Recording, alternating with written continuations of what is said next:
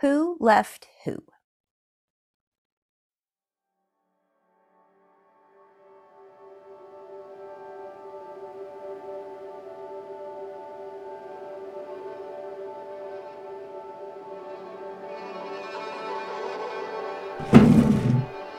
A warm spot on a chair with no one else around.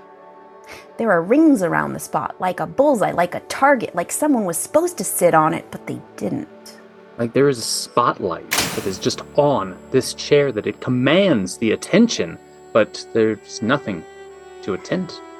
There's a little bit of something in the air. It's the specks of dust that glisten in the bright light of that spotlight on the chair. You see them only in that light, but fail to realize that they exist outside of the light as well.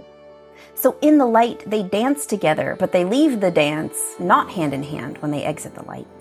The object permanence of these dates that flitter through every ounce of air. Dancing dates of dust. The promise of a prom.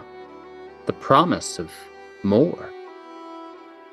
There was a lot more once. The dust used to wear sequins, and it would glitter even more. It would be rainbow dust, but the dust has grown poor. It once was glittery and shiny and attracted the attention and was new. It was new, and then that idea contracted. It got small. The dust got small. The dust shrank within itself. All new ideas fade into something old. Sometimes if there's wind, the dust will swirl and it will make an image, and you can see in the dust, like you can see in the clouds, like you can see in a dream. Oh, look, it's a giraffe going by.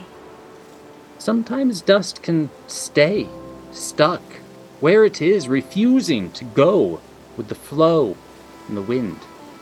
But sometimes a finger gets run through it and says, "Oh my, how dusty," or even better yet, "Wash me."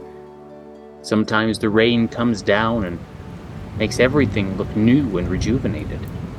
And then the dust goes off into rivulets, down a river, a little stream into the gutter that eventually joins the ocean. The ocean eventually becomes clouds, soaks up that dusty water into a gray cloud.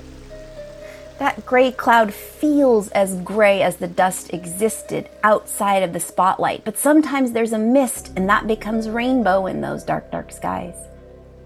The cloud enjoys the opportunity of shining a spotlight onto a piece of earth that may hold untold treasure. Sometimes it becomes a sinkhole. Sometimes it sinks down to a natural pit of water. The water well below, way a ways, in a flow, layers and layers and layers. Something like sandstone, something like molten lava, something deeper than the Earth's core. Something so hot, yet so lifeless, that it feels important, yet no one knows. So poor. Its loneliness causes it to branch out, to leave, to create an island in this ocean of dust. The island bubbles up and it hardens over time. That's another scientific process I don't quite remember, and I don't know how to quite rhyme, but it happens. Science doesn't need to be understood, just understood that it is science. And with that science, things occur. We're not quite sure, but they do happen. Somehow, on that new island, there will be plants and things that grow that cannot subside underneath the ocean or in that core. They will blossom like some sort of time lapse really fast. The reds, the fuchsias, the green ivies that grow up, the tendrils like little pea curls around fingers. Creating a beautiful scene fit for a Tim Burton movie that is welcoming and warm. Or for a dinosaur like Jurassic Park. Yeah! or for 1,000 tiny bugs to feast upon the leaves and turn a beautiful plant into a shriveled, decaying mess before your very eyes. Oh, that could take millions of years for the humans to realize that's going to happen. Oh, they will have no idea how this started, for science is hard to understand. Oh, so hard to understand, but yet we withstand it upon that stand. That man behind that podium.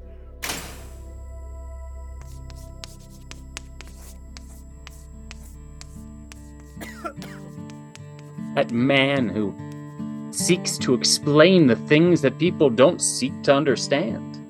And he wishes, oh, he wishes, and they make wishes, oh, they make wishes on pennies.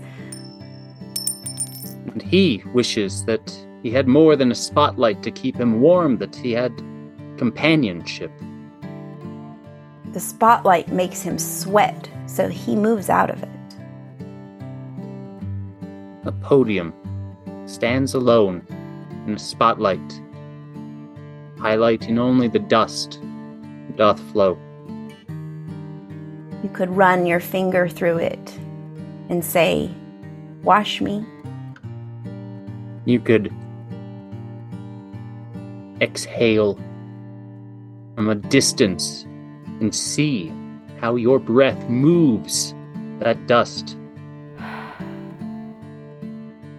Or sometimes you could just wait for it to settle. It eventually all does. Sometimes you can just close your eyes and not worry about how things look or understand how they work, and just accept that something is happening, although it's dark to you. And accept that somehow it all does come back to you at this start.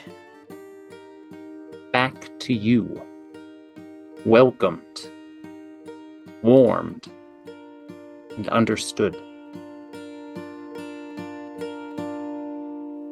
And it's then you understand who left